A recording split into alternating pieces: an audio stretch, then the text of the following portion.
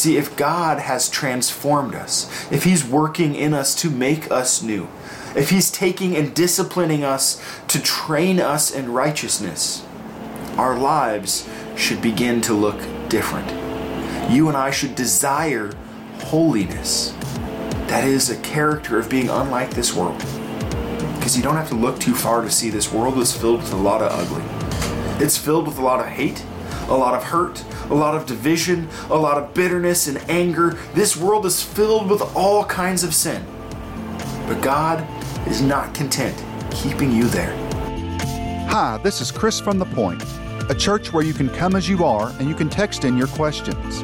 You may not be sure what you believe about God, Jesus, faith, or the Bible, and that's okay, because faith is not about having it all figured out, and God is not waiting for you to put your life together before He'll connect with you.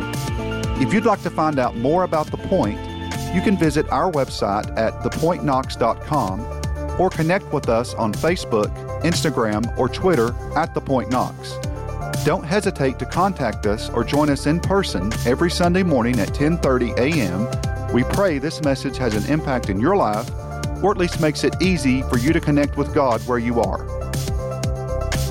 Hey Point family, it is so good to be here with you again today.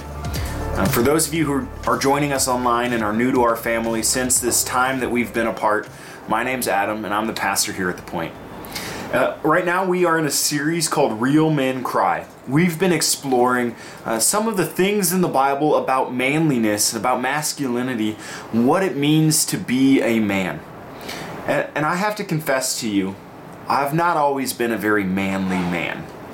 I mean, to be really fair and honest, despite the appearance you might see before you, I'm not in any way, shape, or form athletic, or strong, or skilled and capable. I'm often quite clumsy and I trip quite a bit. In fact, when I was in high school, I was 4'10" my freshman year of high school and 5'6" at the start of my sophomore year of high school. So I went from being super short and awkward to being super tall and awkward, and I didn't know why people enjoyed sports. And our culture often thinks that sports and manliness go hand in hand. There's this old, if only you like it more. You don't have to play it, but you have to like it and know it and watch it and love it and live for sports. So these last 4 months, for those of you who are sports oriented, has it been weird seeing ESPN playing all these absurd sports around the world because nothing was on? Has it been weird wondering, will football happen this fall? How many of you, let's be honest, normally have a countdown for football? And you're waiting, chomping at the bit. You can't wait until that first Saturday rolls around when college football rolls out again. You can't wait for Sundays, all football, all day long. After church, of course, right? You just can't wait for those sports that you love so dear. And let's be honest a little more. How many of you have gotten into a fight with somebody about sports? Maybe arguing about who's the greatest, or arguing about which team is better, and it doesn't matter that all the stats are against your team and your team always loses. You know this will be the year. This will be the time when finally they see victory. And if they come so close and just barely miss, or if they're really far apart, it's never your team's fault. It's always the refs who called bad calls, right?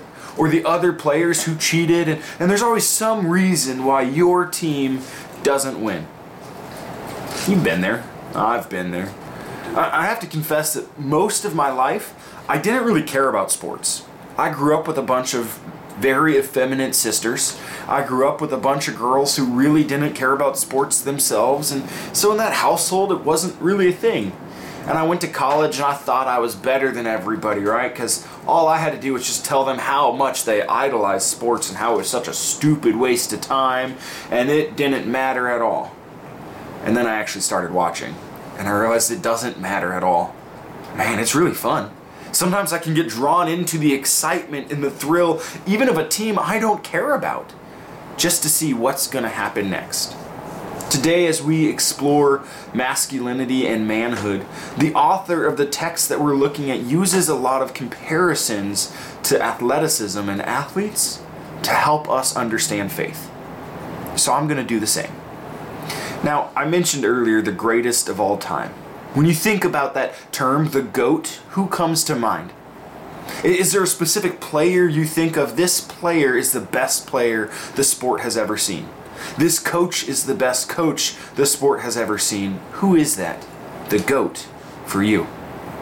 Now, I don't know if he is the GOAT or not. For many years, I disliked the man simply because I thought that was the thing I was supposed to do. But now the more I read and learn and I actually start to pay attention to sports, I'm realizing he's kind of impressive. And maybe the reason is the team around him. Maybe it's the coaches he was under or the scheme he had. I don't know the reason, but the stats certainly are impressive. I'm talking specifically of Tom Brady. And I know some of you are rolling your eyes because you want every reason to hate the Patriots. And that's okay with me because I don't really care. It doesn't really matter. But one thing I really like about Tom Brady is his perseverance. Tom Brady holds the record for the most fourth quarter comebacks of any quarterback. 45 fourth quarter comebacks in his career. That's impressive. I remember a couple years ago watching the Super Bowl and thinking it was definitely over, so I left at the end of the third quarter because I had almost an hour drive home. And then I got home and I found out it went into overtime and the team that was winning didn't win. And I was so shocked. Tom Brady has all these fourth quarter comebacks that just amaze me, and what I love about that is this perseverance. This willingness to say it's not over until it's over. To do whatever it takes to get to that final line, that finish line, that goal line, to succeed, to win. In this text we're going to look at today, this endurance and this perseverance is some of what you and I need as men to be the men God made us to be. So let's look at it. Hebrews chapter 12. Perhaps you're familiar with the book of Hebrews, maybe not. We don't know who wrote this book. Some think it was Paul. We don't actually know for sure, but whoever wrote the book of Hebrews is intimately familiar with the Jewish customs and traditions in life. And all of the book of Hebrews is connecting the dots for Jewish people for why Jesus is the answer they've been looking for why he's truly the GOAT, the one they've needed, the one they've hoped for all this time. And it talks about really weird things like priests and sacrifices in the temple and all of this language that for non-Jewish people is kind of foreign. And in Hebrews chapter 11, there's almost this hall of fame of Jewish people. This list of people who've gone before, who've lived their life in faith, so that you and I can as well. If you're familiar with that, it's this incredible account talking about Abel and Enoch and Noah and Abraham all the way up to David and Samuel, all of these different people who lived and persevered, though they hadn't yet seen the prize they were pursuing. And then we get to chapter 12. After all of this description of this cloud of witnesses, these people who are there, who've celebrated, who've lived in faith, we get this. Therefore, since we are surrounded by so great a cloud of witnesses, let us also lay aside every weight and sin which clings so closely, and let us run with endurance the race that is set before us. I love the language here. If you aren't familiar with what he said previously, you might just miss it altogether. See, the language he's describing here is that of an athletic event where there's a great crowd surrounding the one who's running, a great group of spectators watching. Part of what I enjoy most about sports is not so much the act of playing, because I'm not very good, but I really enjoy the camaraderie that comes from being a part of a crowd, all cheering for the same thing, all hoping for the same goal, all celebrating the highs and mourning the lows. I love being a part of that crowd that's witnessing the spectacle going on and hoping for the best outcome we can imagine. Here he describes all of those who've gone in faith, who've lived before, as this cloud of witnesses that's surrounding you and me, surrounding us, the people of God, cheering us on, watching what God is still doing in our midst. And he says, because we're surrounded by this cloud, let us lay aside every weight and sin which clings so closely, and let us run. Interesting fun fact for you. In Greek athletics, when they would run and do races, they would actually strip naked, and they would run naked because they were afraid that their clothes would weigh them down and slow them down. And in order to give the best performance possible, they wanted to be removed of anything that might slow them down. So laid bare before the whole crowd watching, they would run. And this is the language he uses here. Setting aside every weight. Laying aside everything that might hinder us, everything that might hold us back, everything that might slow us down in our pursuit of that final goal. Let's set all of that aside and run with endurance. And then he continues, run the race that is set before us, looking to Jesus, the founder and perfecter of our faith, who for the joy that was set before him endured the cross, despising the shame, and is seated at the right hand of the throne of God. Maybe you're familiar with these two verses. Let us throw aside everything that hinders us and let us run, because there is a cloud of witnesses, people who've gone before us, who are watching, eager to see what God is doing. They're watching you, they're watching me. And I love this. We look to Jesus. He's the one, he's the founder, the one who gave us the ability to run, the one who comes to us to give us faith that we can be a part of this great cloud of witnesses. He's the one who's not only the founder of our faith, he's the perfecter. That when you and I are imperfect, when we fall, when we stumble, when we fail, when sin holds us back, he's the one who makes it right. So if we're going to run with endurance, we look to him and we run. We look to him who who endured the cross, despising the shame. We look to him who suffered this great weight, who experienced this great agony so that we could have victory. I'm not much of an athlete, but what I love and respect about athletes is the amount of work that goes into training is almost more than any of the work that goes into actually winning. You see, athletes, in order to be successful, they don't just have natural talent. That's certainly helpful. They're surrounded by people who know the sport really well, who can help them learn the little details and the fine minutiae, the little things that will help them be a step ahead of the rest. Athletes pour hours upon hours upon hours into strength training and conditioning and practicing so that from muscle memory, they can do what they're needing to do in the time when it matters most. These fourth quarter wins for Tom Brady don't all happen by accident. Maybe one or two, there were some extra things that happened. Maybe there was a flag that went in their favor or a penalty that set them back. Maybe there was something that really helped. But most of those fourth quarter wins came from the training and the persistence and the readiness that in the time of battle, in the time of need, they knew what to do. You might be familiar with these verses, but what I want us to focus on is what comes next. If you and I are called to run this race with endurance, to run with our eyes fixed on Jesus, the founder and perfecter of our faith, so what? Then what? Continues. Consider him who endured from sinners such hostility against himself, so that you may not grow weary or faint-hearted. See, when an athlete trains, it's easy to give up.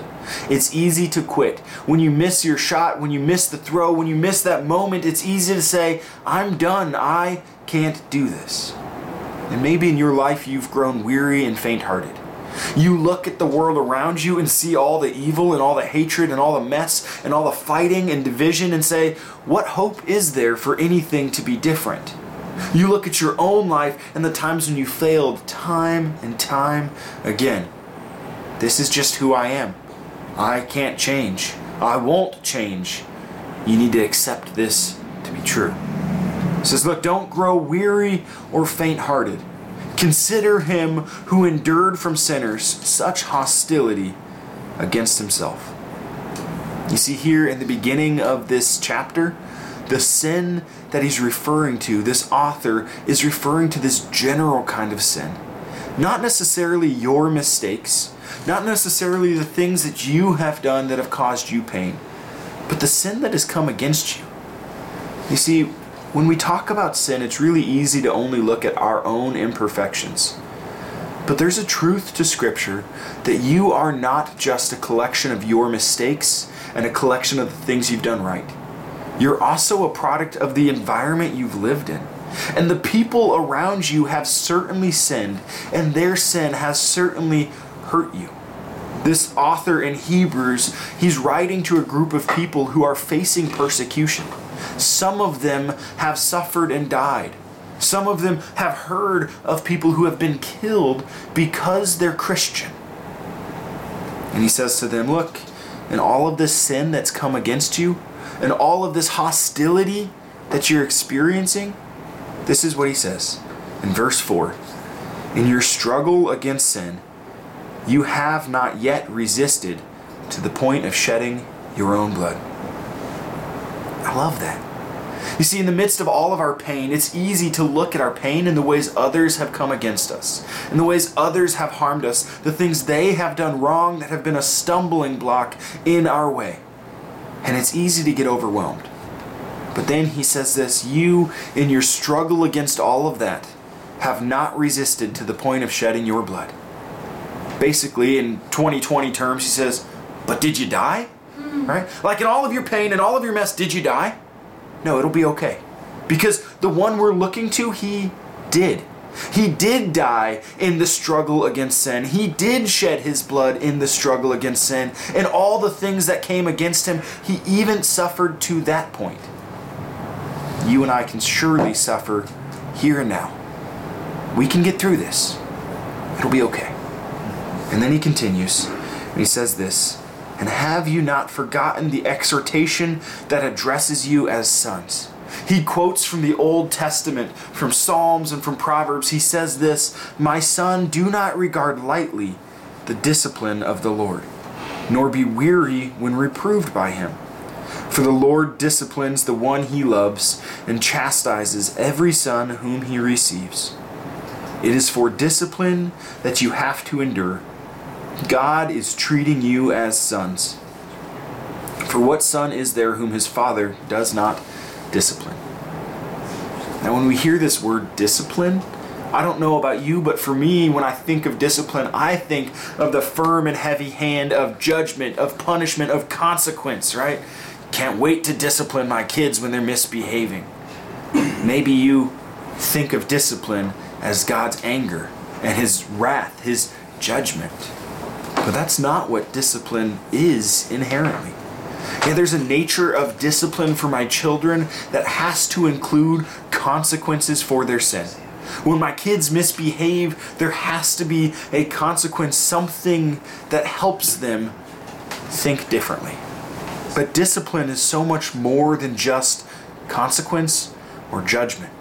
The term used here for discipline is paideia, which means training in righteousness. The discipline of the Lord is training. Just like an athlete who goes to the gym, who works out harder and harder over and over and over again to build strength and conditioning and muscle memory, God disciplines us that we can be ready in all circumstances, that we can receive that prize that's set before us.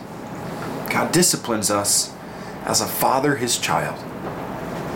If I were to only discipline my children for the purpose of punishment, I promise you I would do a lot of harm to my kids, and they'd need a lot more therapy than they're already going to need when they get older. But my discipline for my kids has a purpose, much more than punishing them. My discipline is because I love them. I want to see Eden and Elijah and now Ezra grow into the fullness of who they can be. I want to see them learn to not quit when things get tough. I want to see them learn to love others even when they're not loved. I want to see them learn what it looks like to respect when people don't respect you. I want them to grow in every way, to be a person, an adult, a grown-up who loves and serves and cares way better than even I can. I want more for my kids than myself. And so out of this love and this desire, I discipline. And sometimes that includes consequences they don't like. And other times that includes getting down on their level, eye to eye, looking them in the eyes and talking about what they did wrong. And then telling them how much I love them, how much I forgive them. The author of this text, he says, look, it is for discipline that you have to endure. Don't give up. God, in this pain, in this suffering, in this hardship, when people have come against you, when you look at the world and say, this is too much, don't give up. In the midst of this, God is doing something. And you might not see it now. You might not know it now. You might not feel it now.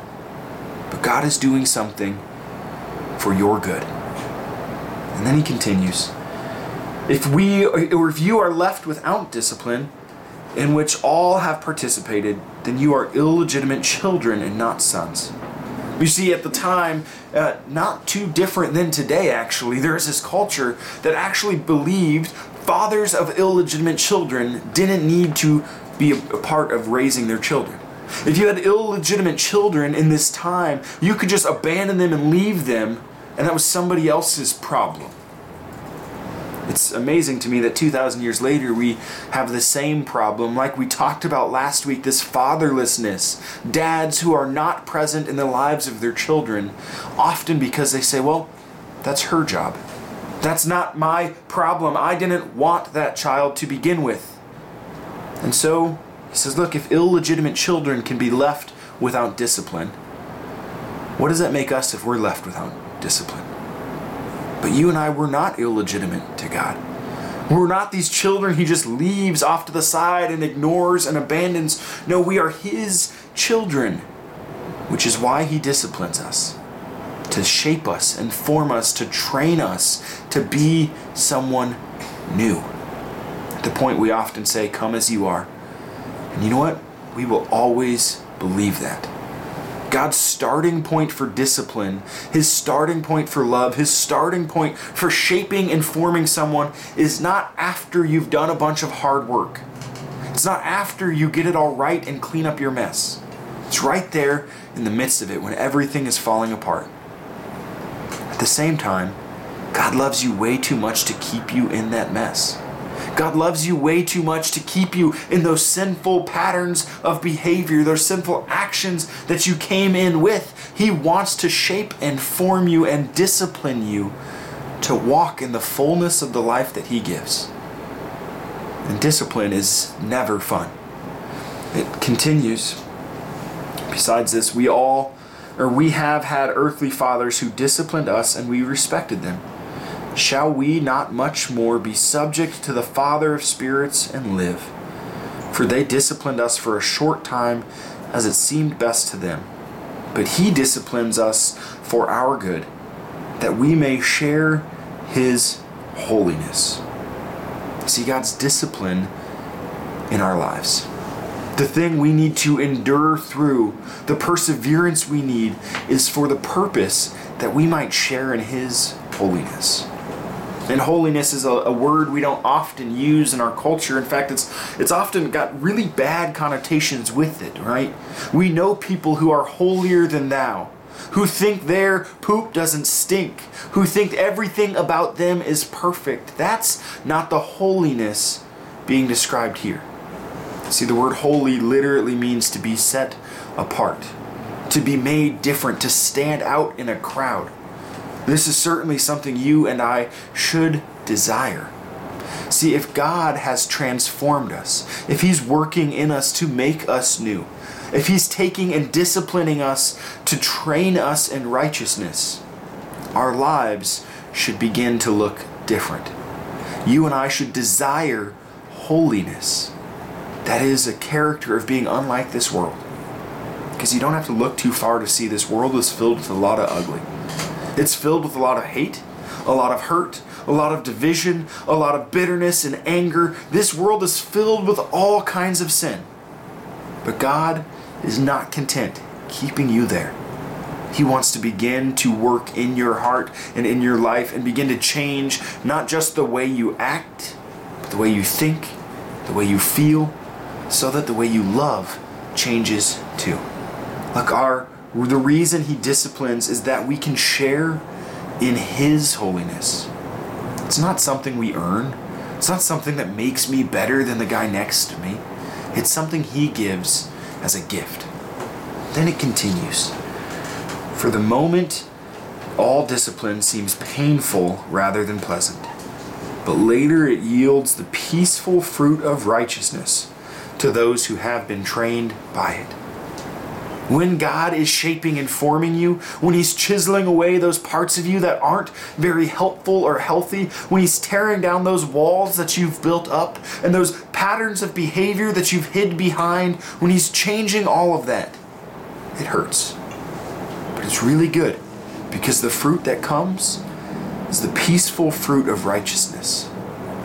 Wouldn't it be great if you and I could live as peaceful people? And I don't mean peaceful people like passive, mild, meek, boring people. No, I mean peaceful people that are not unsettled when turmoil comes.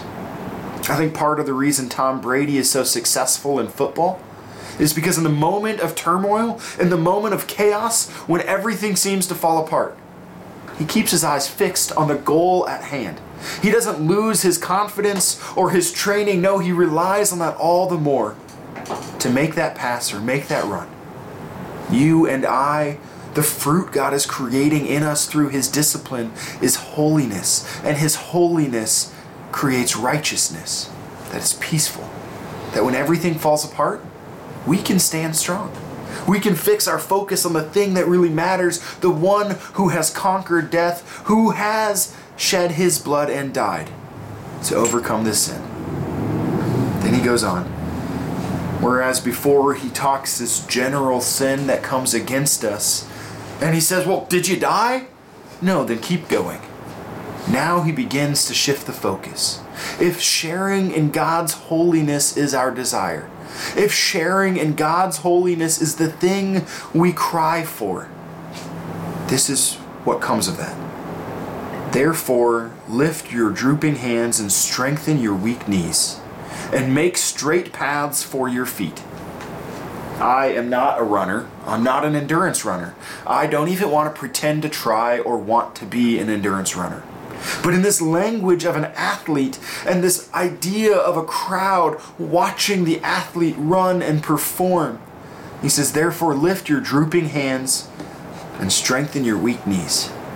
If you've ever watched somebody do a long run, maybe a marathon or one of those crazy people who do the ultra runs like the 100 miles or something nuts like that, there comes a point for every runner where the race is just too much. And you see in their body, their hands and their shoulders and their knees, their whole body begins to take on this posture of having hit a wall, being ready to quit, having nothing left in them. But here he says, therefore, lift your drooping hands and strengthen your weak knees. For every runner who runs that race with endurance, who desires to cross the finish line, for every runner who desires to push past that pain, there comes a moment when they hit that wall and they just keep going. And as they go, their body begins at some point later to find a new strength, a second wave, a strength they didn't even know they had, to stand firm and keep going, one foot after the next. As he's writing here, he's talking to the whole congregation of the church. Lift your drooping hands. Strengthen your weak knees. Straighten the paths. And there's this purpose here so that what is lame may not be put out of joint, but rather be healed. See, when our ankle is sprained, it's hard to keep running. When our body is strained, it's hard to keep going. But lift your drooping hands. Strengthen your knees. Keep going. He's saying here not just this general idea that we all should do this. He's speaking very specifically to the congregation. We are one body, one church. So to lift our drooping hands is to find those who are falling behind, to find those who are struggling and hurting, who are really finding it difficult to persevere, and to lift them up. To say, we need you and you need us. Let's run this race together. And so we strengthen the members of our body that are weak, that we can keep going together in perseverance. fixing our eyes on what really matters most, Jesus. And he continues, strive for peace with everyone, for the holiness without which no one will see the Lord. See, for you and I to be men who are the greatest of all time, we don't have to be better than the man next to us. We don't have to be better than what people think we're supposed to be. To be the GOAT, we don't need to do anything but be better than who we were yesterday. And we do so together. We strive together for peace with everyone. That we can be the kind of people that in the midst of turmoil, others look and say, how are you so calm? That we can be the people in a divisive world. We can be the kind of men they look to and say, how come you are able to unite? What does this look like? I want what you have. Strive for peace with everyone. If we want to be men of God, we need to stop arguing and fighting and dividing and seeking to find what others aren't doing well. And instead say, how do we lift our drooping hands and strengthen our weak knees and come together in peace and in holiness? It says, without this holiness, no one will see the Lord. You and I are called to be holy, not for the purpose of being better than our neighbor, not for the purpose of showing them how sinful they are. We're called to be holy so that in us and through us, others might see God and His holiness, that He's unlike any other, that He stands apart better than any. He's the champion, the GOAT, the one who has won. Did you know that people see that through you? And yet, so often I find it's a lot easier not to strive for peace and holiness, but to just keep doing what we've always done. I used to drink a lot, and so now I just will keep drinking a lot. I used to make all these jokes that were really crude and degrading to women, so why not stop now? Oftentimes, men, we don't seek to build each other up and strengthen each other. We actually seek to find the lowest common denominator. We find the thing we can most agree on, which usually is not the most holy and good and positive. And we stoop to that level. But he says, strive for peace and for holiness. And then he goes on and he gives these three very practical things. He says, if you want to strengthen your weak knees, if you want to lift your drooping hands, these three things have to happen. This is what it looks like to be men who cry for holiness. Verse 15, see to it that no one fails to obtain the grace of God. See, there's this truth in Scripture that is really uncomfortable. And this truth is that outside of the church, apart from the community of faith, God's grace doesn't exist. And that doesn't mean you can't become a Christian outside of faith or outside of the church. It doesn't mean that if you leave the church, you're forever not a Christian. No, what it means is we need this team around us who supports us. We need this team, this front line, who stands guard and protects us so that we can run the race. We need others.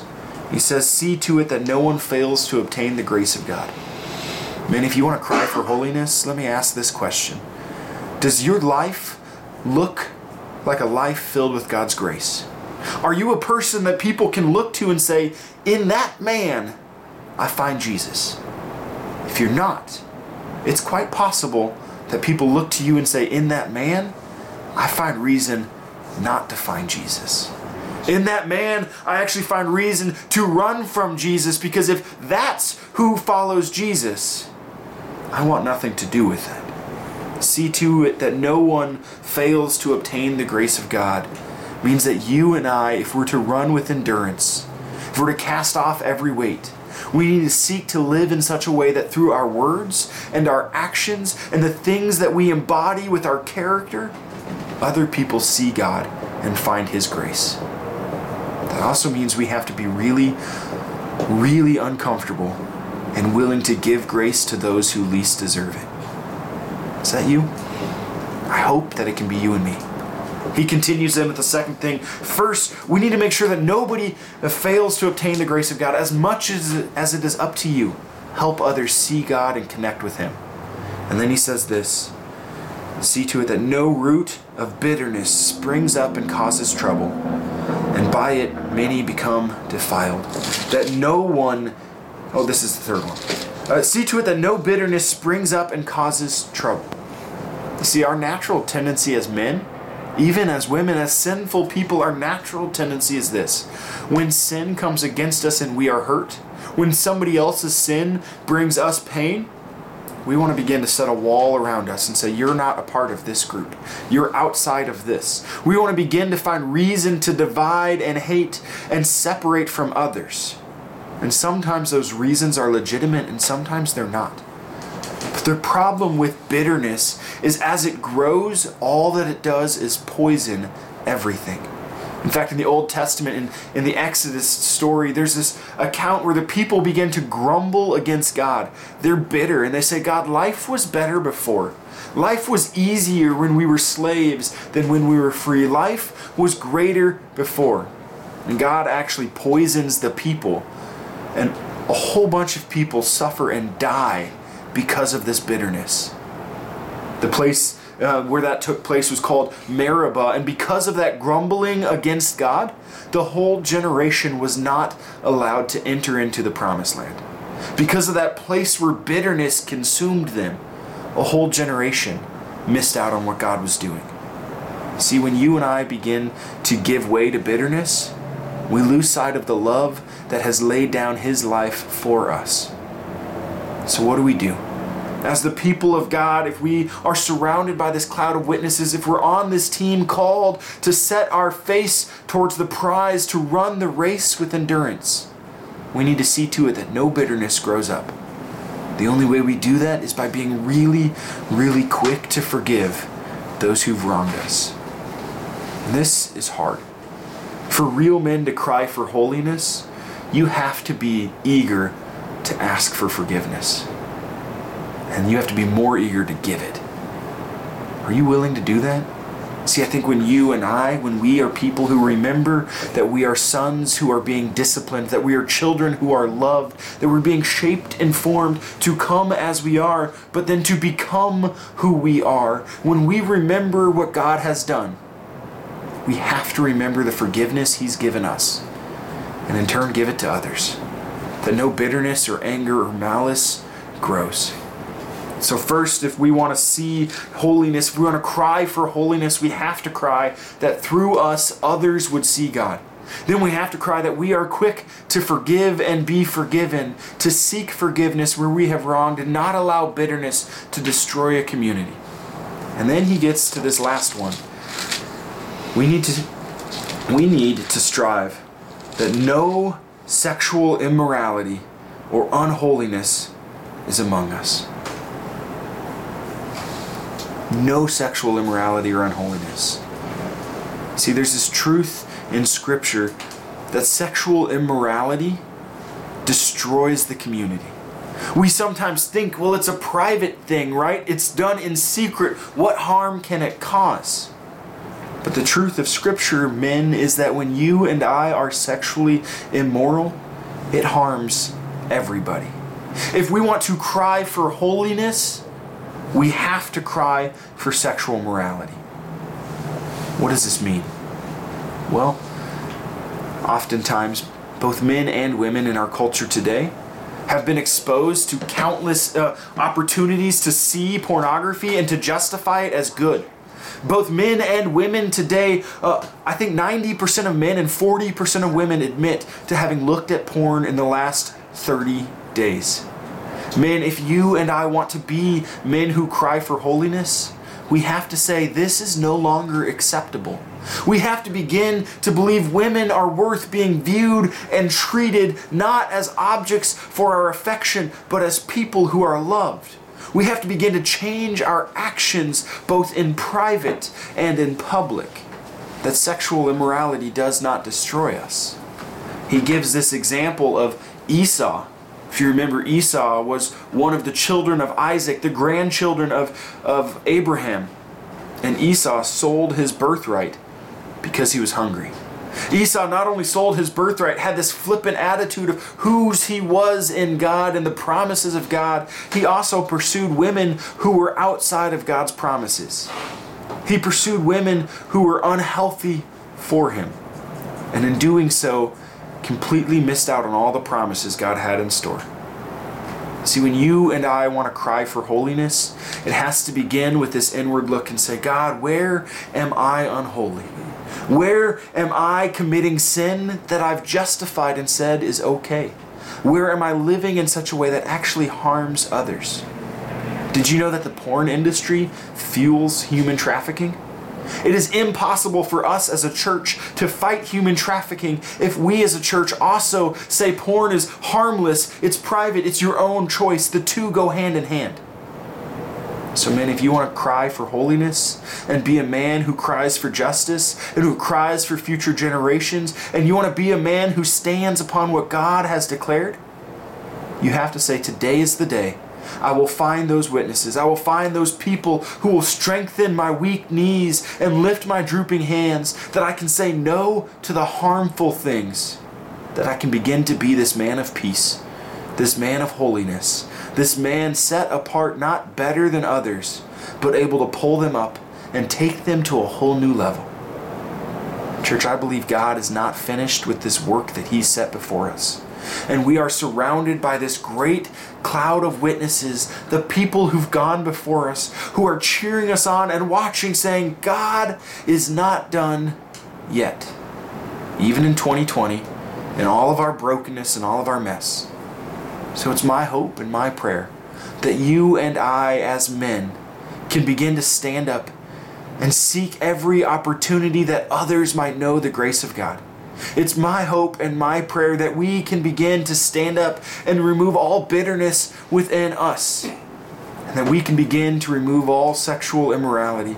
To see women as the valuable, beautiful creation God made, not as objects of our affection. And it's my hope that we can do all of these things because our eyes are fixed on Jesus, the one who suffered unto death, unto the shedding of His own blood, that we can look to Him and say, you are enough. Change me. Use me. Make me into someone new. This is my hope for you and for me. And I believe that through that we will connect the disconnected in Knoxville, in Tennessee, and around the world. Will you join me in prayer? Heavenly Father, you have called us to cry for holiness. You've called us to remove all bitterness and anger, to strive for peace and your holiness. God, we confess that we fail. We confess that we don't get it right. We confess that we often get content, not with your discipline, but with our comfort. We don't want the hardships of the training and becoming someone new, but we want the reward of the victory at the end. So God, I pray for each one of us that we would begin to cry for holiness, that we would desire your discipline, that through the hard, painful process, you would shape and form us to be new. And God, I pray that through this newness of life, others would come to see the love that you have, that you would call us children, that you would call us sons and daughters.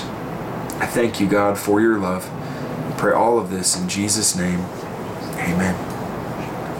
As we continue our worship, we're going to take a time together now, and we're going to confess our sins.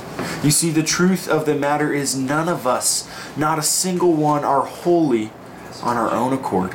We're not holy by the works that we've done or the way that we've lived. We're only holy by the work that He has done in us. The founder and perfecter of our faith makes us new. And so we come together, we confess our sins, we cry out to God and say, God, forgive me, renew me, and lead me. And He has promised to be faithful and just every time we confess to make us new. So now we're going to put these words of our confession on the screen, and I want to invite you to join me in this confession. Are you ready for this? Most merciful God, we come before you, we have sinned against you. Gosh, I'm struggling. You know, I was just saying right before the service, actually, that things that are memorized are often memorized up until you need them, and then you forget them. So here I am, having forgotten them, with them right before me. So I'm going to cheat in just a moment. I'm going to put them right before me so we can confess them together. All right? Thank you for your grace, as I too am a mess. Apparently it's not showing up. Emily, will you turn that so I can see it a little better? Thank you. Most merciful God, we confess that we are by nature sinful and unclean. We have sinned against you in thought, word, and deed, by what we have done and what we have left undone. We have sinned against you. We have not loved you with our whole heart. We have not loved you, our neighbors selves. We justly deserve your present and eternal punishment. I'll just let Emily keep going. Your Son, Jesus, have mercy on us. Forgive us, renew us, and lead us, so that we may delight in your will and walk in your ways, to the glory of your holy name. Amen. What you guys don't realize is there's a slight delay, so I asked Emily to put up the live stream right in front of me so I could read it with you because I kept stumbling, and then it went back to this delay and I couldn't actually see it, and I kept stumbling. And here's the beautiful thing, that when we confess our sins, God always forgives us. Even when sinful men like me forget and stumble and fail, He is faithful and just and always forgives. So church, as a called and ordained servant of Christ, by His power and on His behalf, I forgive you all of your sins. In the name of the Father, Son, and Holy Spirit, amen. Amen. Thank God that He is so filled with grace. And one of the ways we thank Him for His grace is we collect an offering.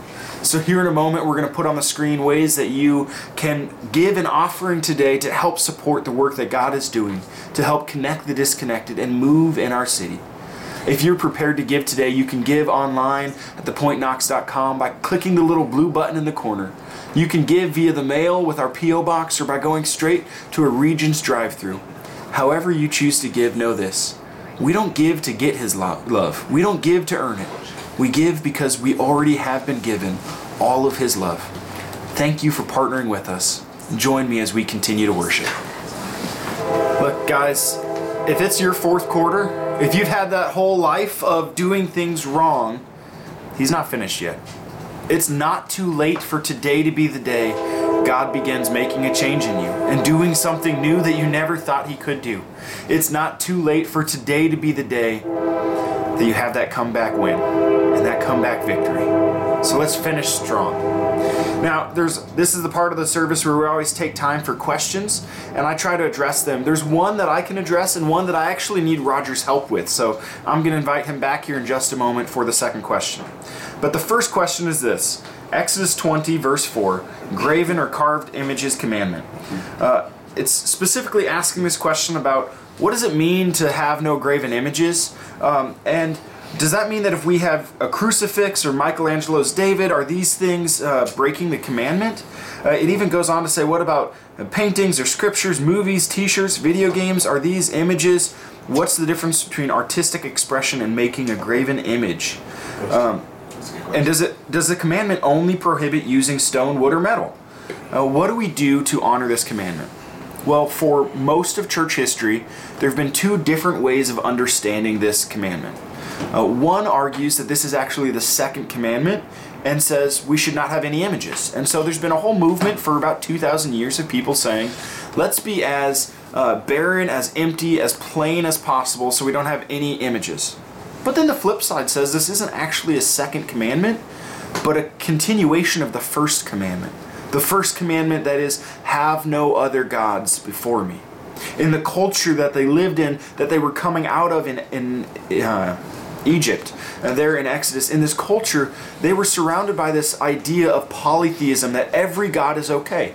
And you connect to that God through these images, these statues, these things you can create by hand to connect with a God that you can't see. And so I tend to believe, and we at the Point tend to believe, that this is not actually a second commandment that prohibits images.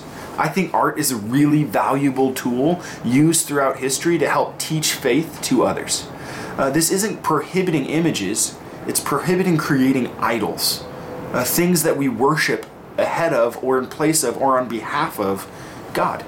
So when we make a crucifix or a cross, when we make a statue, the question you have to ask is, am I bowing down and worshiping this statue or this art? Am I celebrating this art as God himself here in artistic form? Or am I celebrating the God through whom I have the capacity to make this art? So what do we do with that? Well, I think it just is a continuation of don't have any idols. And if art becomes an idol, get rid of it. But if it's not an idol, use it to the glory of God and for the purpose of connecting with him. Now, this next question, I need Roger's help. If you'll come on back, Roger, real quick. Okay. Here's this question. And I don't know the answer to this. Okay. How did a donut help?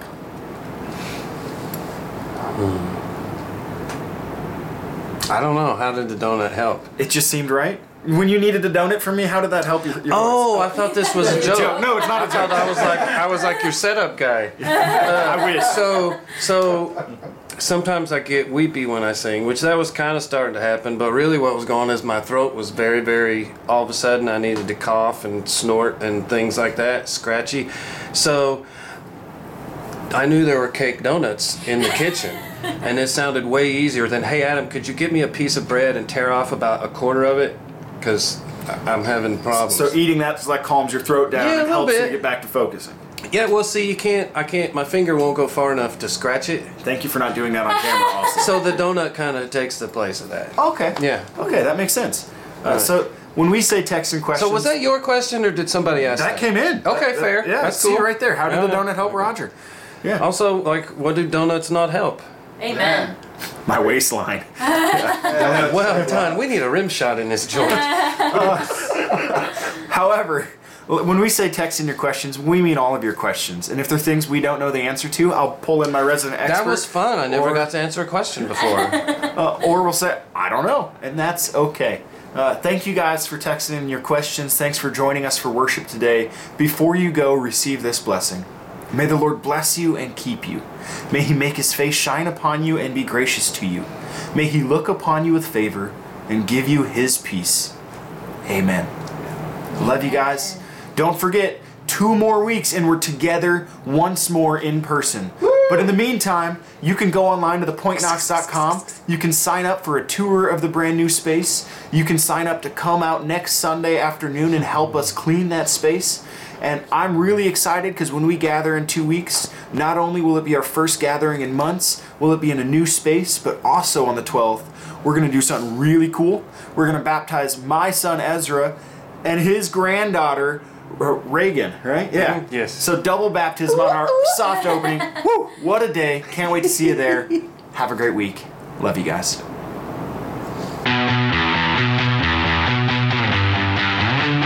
Thank you for listening to one of our Sunday morning messages. If this message has made an impact in your life, please let us know. Simply fill out the Contact Us page on thepointknox.com.